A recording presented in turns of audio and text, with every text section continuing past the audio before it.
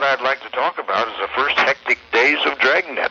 Ah, yes. He was assistant director on Dragnet TV, yeah. I think the most hectic thing was when Martin Yarbrough passed away over the weekend. Right. That was on the second show.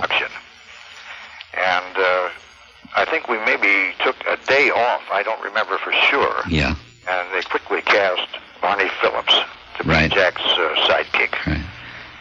And, of course, he went through the rest of that series.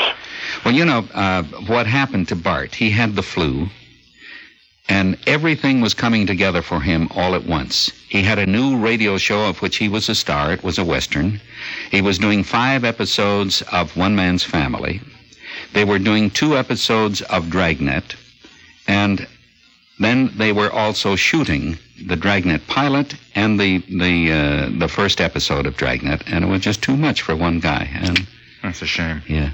I think those first 26 was kind of a tax on all of us. Yes, it was. Yes, it was. And of course, I never will forget how I got the show.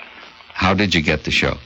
I happened to be walking across the Goldwyn lot one day, and I ran into Herb's truck, and I said, Herb, I'll buy you a cup of coffee. Yeah. Herb says, what are you doing? I said, nothing. He says, how'd you like to work a new show? I said, fine. And then he told me what it was, and that 10-cent cup of coffee got me 26 Dragnets. Well, how about that? And you survived them. It's good to talk to you, Dick.